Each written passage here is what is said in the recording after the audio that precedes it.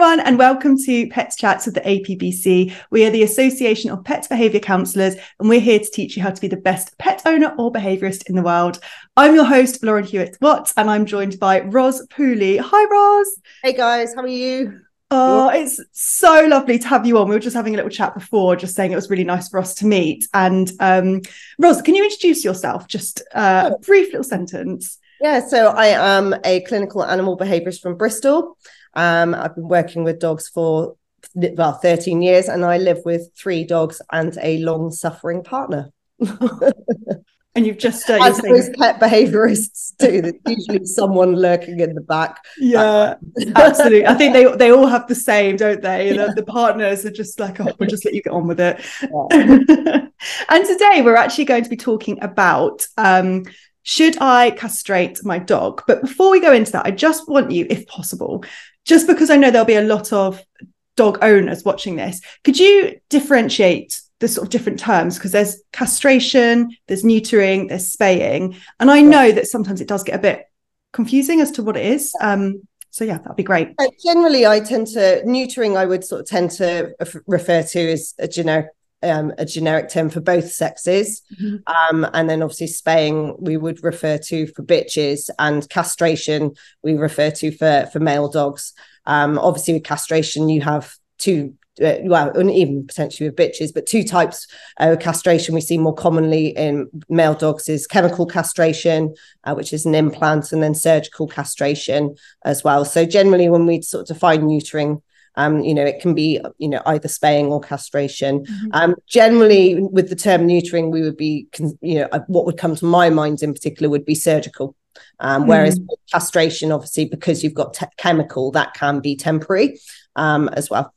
Okay, brilliant. And I think we kind of discussed this before, and I think we want to focus on the male dogs, on the castration, just because I feel like testosterone, it's a good topic to talk about, and I know that it's something that you know a lot about. And are you noticing that more owners are choosing to keep their dogs entire rather than castrate them? Yeah, I think that it's certainly been a big shift in the past few years. And I think a lot of that has come down to vets reading the recent research. Obviously, the big paper was McGreevy et al. In 2018.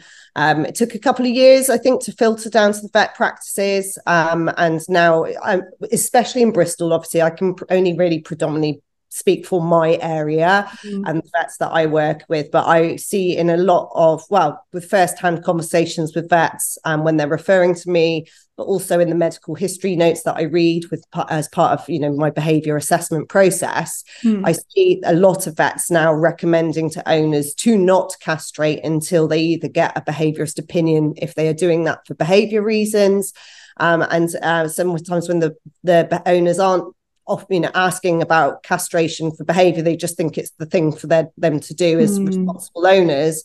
I'm seeing in medical histories that vets are saying, actually, we think your dog might be a little bit too anxious, and recommending that they wait a little bit or get a professional opinion. And also, I think there's just, owners have so much access to information, and then, sort of social, mirroring or learning where, there are more entire dogs around. And so it's now becoming more socially acceptable to have an entire dog. I think people have learned that, you can have an entire dog and not breed from them, and you can have an entire dog and have control of them. So the risk of unplanned pregnancies is very low, in my opinion, if you're a responsible owner. So absolutely, I think in the past few years, there's been a huge increase in entire dogs, which is great in many ways, but obviously it's not without its risk of problems. Absolutely. And I think in terms of those problems, actually, let's go back. In terms of obviously the health, we would leave to the vets, and we would say that's something for you to discuss with your vet. But in terms of behaviour, what might be some behaviour reasons to not castrate your male dog? I think for me, a lot of the behaviour problems that come with entire dogs can be development phase specific, and with appropriate management and training, then if we protect our dogs from getting into problematic interactions, and we work really hard on their recall and their overall responsiveness to owners, that that those behavior problems can be mitigated with training and patience and management. In terms of, other risks, obviously there's sometimes you can get into male competition. That isn't exclusive to two entire dogs. You can get neutered males that might have a problem with entire males. And some entire males do appear to draw more sort of negative feedback from other dogs, perhaps due to how they're entering interactions. Sometimes it's actually got nothing to do with their body language and their behavior. It actually seems to be very much due to potentially their chemical profile, their scent. And so that can be potentially a reason to neuter. If, every time your dog's interacting with another dog, they're being, responded to with aggressive behavior, that it puts the dog at risk of developing a problem behavior. But there's lots more to it than just castration. There's so much background things that, because the stress of the dog may influence its chemical profile. So there's so many things to look at other than going down, an irreversible procedure as the primary intervention, in terms of trying to address that problem behavior. I would say from experience, I've got a golden retriever. He's a really big male, and he's been entire, and his head is humongous. So you do get a difference in kind of size in them. Well, don't get me started on head size. My partner, and everyone goes, "Oh, he's got such a big head. Is he a polar bear? Like, he's massive." But I do find I've had to, particularly in those kind of peak ages, where he's fully mature. I mean, he's 11 now, so he gets it less. But I did find I was having to be very careful with males coming up to neutered males as well, because they just would not like him sometimes, and you do have to how protect a dog looks. Yeah, exactly. Just sometimes how they naturally hold their tail carriage and the size of their head. Neutered. If you leave dogs to develop naturally, then generally you will see, especially in dogs with higher testosterone levels, that they do seem to have larger skull sizes, and so they look stronger. And they could try to soften their body language as hard as they possibly can, but they can't change fundamentally how they look or how they naturally hold their tail carriage. I mean, they can obviously adjust that. But, it's like with us, we hold ourselves a certain way subconsciously. And it's only until someone says something to us that we might start to change our body language. And by that point for the dog, they've already started to have the, behavior from the other individual that can obviously lead to negative, associations. So, there's many factors that come into it. But when we leave dogs to develop as nature intended, in my personal opinion and experience, I feel that the males and actually the females, they look stronger. They because that's what hormones are for. If you're a wild golden retriever, you would have to go out there and say to the ladies, "Look at how big and strong I am. I'm the golden retriever for you because your offspring are going to be strong specimens from my strong genes." So it makes sense that these sexual hormones promote very strong bodies. And so as a result, when dogs are perhaps, they look different, whether they're a different breed or that they're neutered early, or perhaps they've got lower levels of testosterone in them as an individual, that those individuals feel insecure just simply through default of, well, you look very strong and I now feel anxious because if there's a problem, I'm at risk of coming out worse. So I'll get in there preemptively. Yeah, that's what I found. Although I found the ladies love him. So neutered or unneutered, they seem to love him. Like the entire males, they flock around him. So I think you get it's a magnet for senior Jack Russells, funnily enough. Yeah, I have seen many senior Jack Russells cross the meadow with a very confused owner going, "What's going on?" And I'm like, "Oh yeah, it's my dog. He's a total magnet for female senior Jack Russells." But he's, it's actually when I do a lot of social rehabilitation, and my dogs are helper dogs. Obviously we use them very carefully, but historically, before I had an entire male, I would have to go very, very careful about using bitches, about who I would team cases that were a bitch with which dog, because now I put a behavior case bitch with Mohawk, and we have very little work to do because nature just does its thing. And they're like, start fluttering their eyelashes. oh, and he's just like, yeah.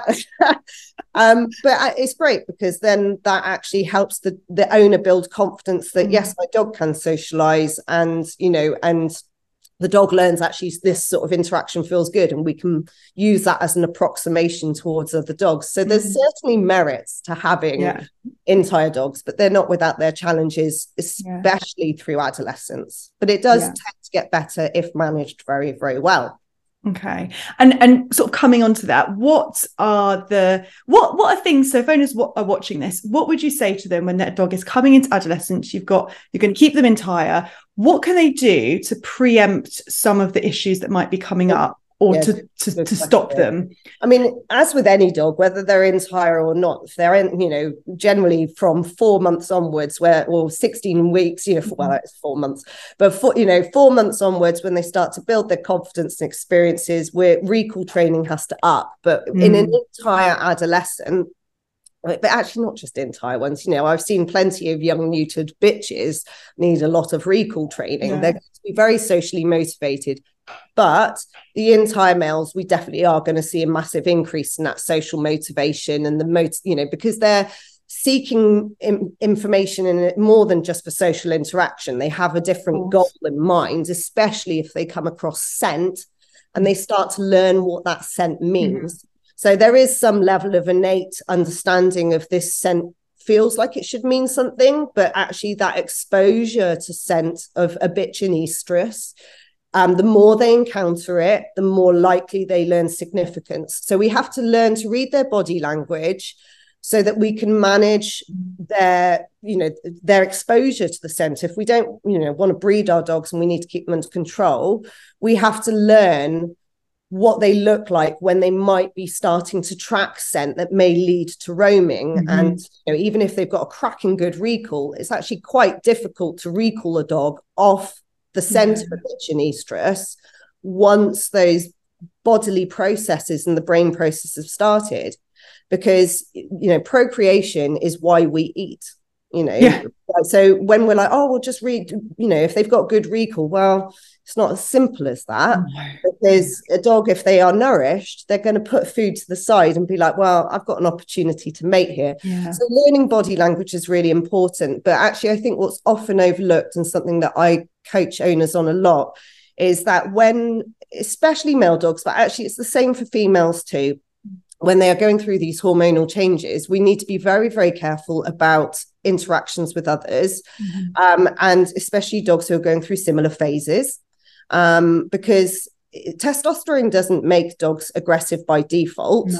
It's if a dog has tendencies or traits there, then testosterone potentially might slightly increase those traits. But actually what's going to increase the risk of aggression is another male that is going through the similar sort of risk-taking phase, higher higher likelihood of a stress response because they're going through adolescence, their heightened activity of the sort of fear center in the brain, so they're going to more quickly start to respond over emotionally to situations, and so I always say actually just being very, very careful with especially play interactions. You're so right. They can get so competitive so quickly. And it doesn't take much for then, for that to escalate into a negative situation. And it's not just the boys as well, actually, with the girls, when they are working through their, especially their first estrus cycle, which can be very, emotional for many of them. If you put them with another bitch that's going through a similar phase, then naturally, if you put two highly emotional, stressed individuals figuring out what life all means together, there's a risk of it going wrong. So during adolescence in particular, I tend to say to owners, you really want to be meeting up with established friends, but those friends should not be, like too similar, especially similar breeds. Similar size as well, would you say? Similar breeds, similar, just, because the risk is too high for it to go wrong. So you're looking at meeting up with friends that have also different motivations. So, if an adolescent dog just wants to play a lot, actually putting them with dogs that just want to bumble along and sniff is going to help them, get it right, yeah. social interactions at that crucial time. So I think those are the things that are so important. It's learning body language, working very much on recall, taking each day as it comes, not expecting linear progression, and being very aware of how social interactions can escalate, even between firm friends. Mohawk didn't see one of his friends for 6 months because we now meet up with them every weekend. But he was a young border collie, he was entire, and they were a month apart in age. And as soon as we started to see that there was a bit of prickliness, and there was one moment where it looked, it did escalate a little. And the moment it escalated, we went, right, they don't see each other for 6 months, which is a shame because we enjoyed our walks together. But I would rather that we could walk together for the rest of our lives. And now we go for walks every weekend, and we carefully reintroduced them and they were fine. That's really good to know, because I think a lot of people panic that if you stop those interactions, you're never going to get that back. But actually, what you've said from a professional, you're saying actually it's better to not have those bad interactions and restart them. We have to remember, like, the peak of testosterone is usually in dogs between 12 and 15 months. So that's when it's absolutely at its highest. And it's not even that once that peak is over, we're out of the sort of choppy waters, because don't forget the learning that goes on during that phase could so easily carry on for a few months after. So really what we're looking at is recognizing, okay, we're entering that peak.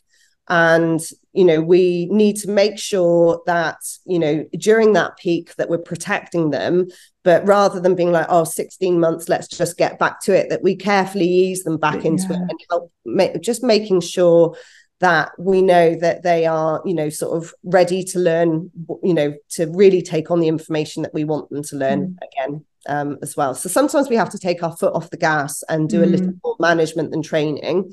And just be a little bit patient, and I've done this with my dog, and I have every confidence that it works, because my dog is now a very he's pretty much an adult, and he's still entire, and he's a really cracking individual. So okay, are there any dogs that you think can't deal very well with the testosterone, and that you've seen in your life where you think actually neutering for this dog is going to be better for their welfare? Okay. It's a really good question, and there's always variation. We have to remember is that the most of the entire pet dogs out there aren't breeding. So a lot of people are doing it because they've realized that actually it might be healthier behaviorally and physically for the dog to stay entire. But the reality is that, by not allowing them to breed, for some individuals, that can create huge frustration. And they might not even particularly know what they're frustrated about if they're inexperienced, but they have this internal physiological frustration where their body is just cannot find that homeostasis.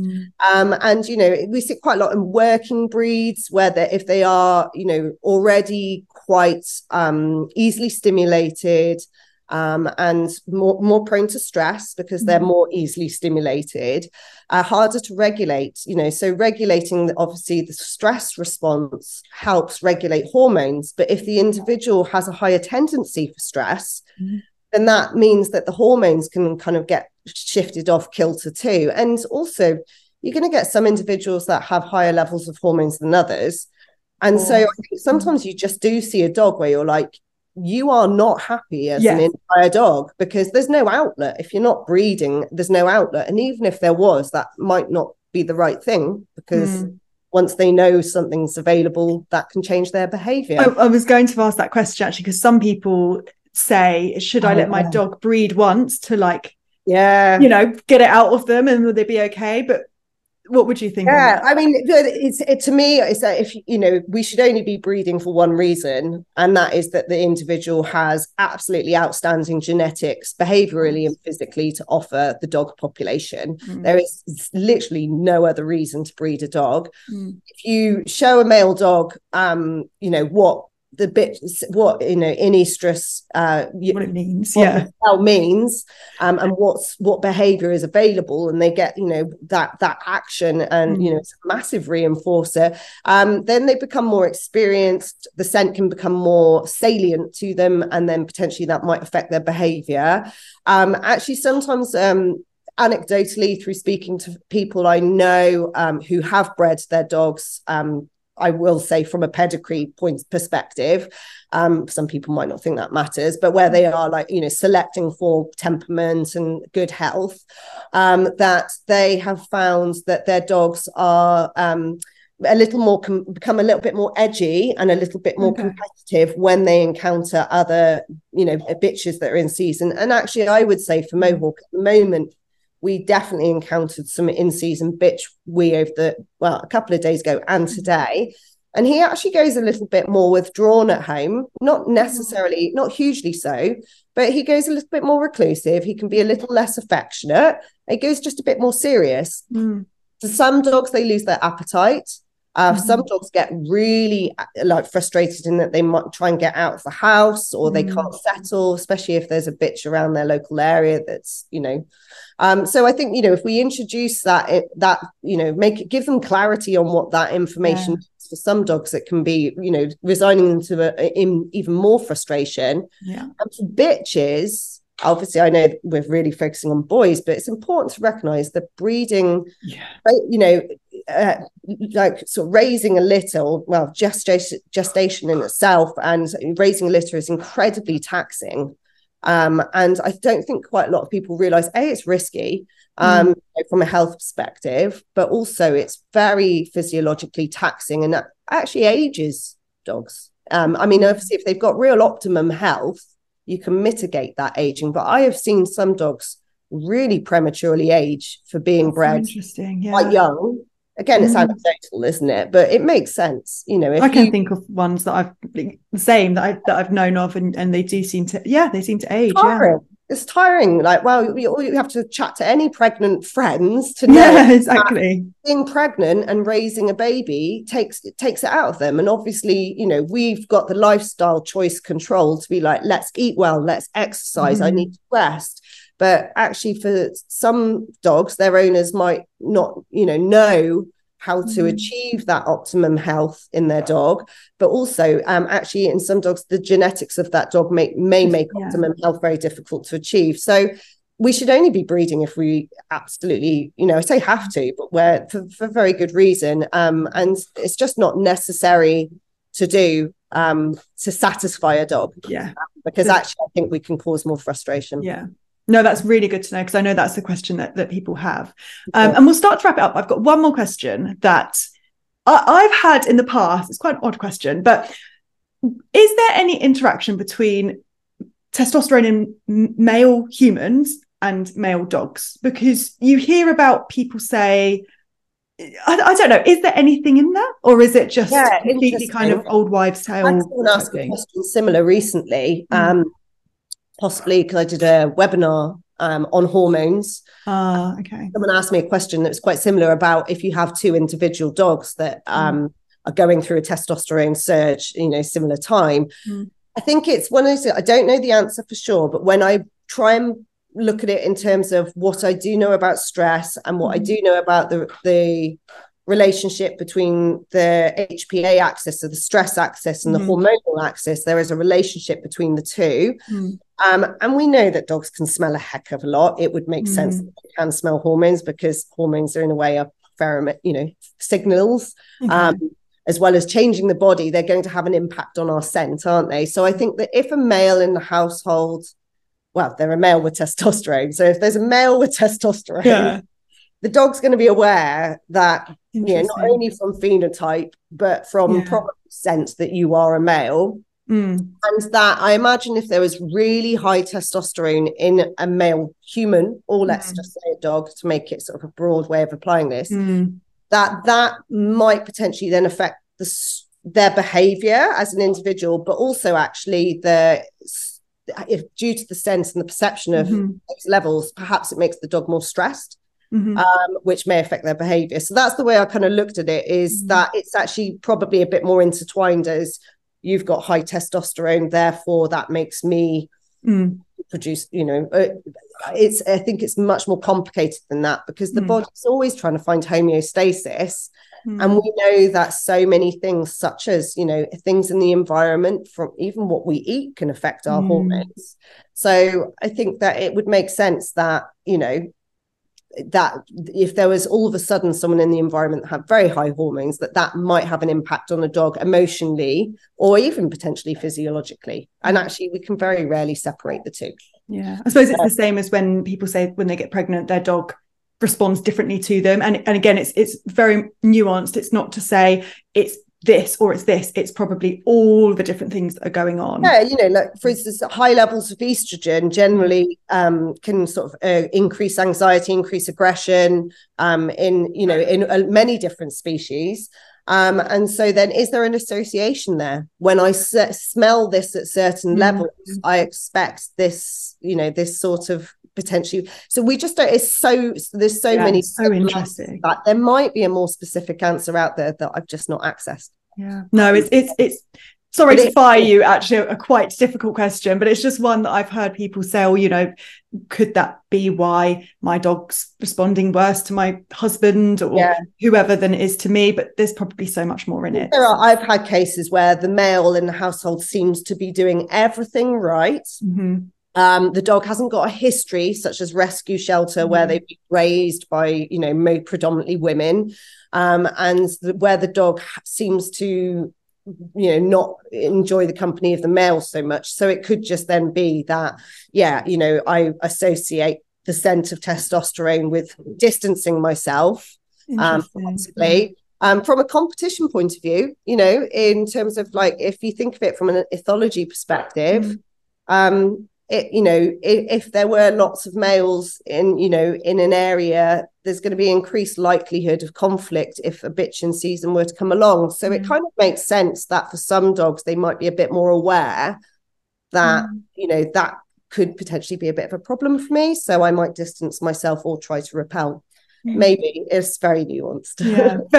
Really interesting. But no, thank you so much for answering that. So I think we'll start to wrap that up now. But first of all, where can people find you if they want to come and work with you?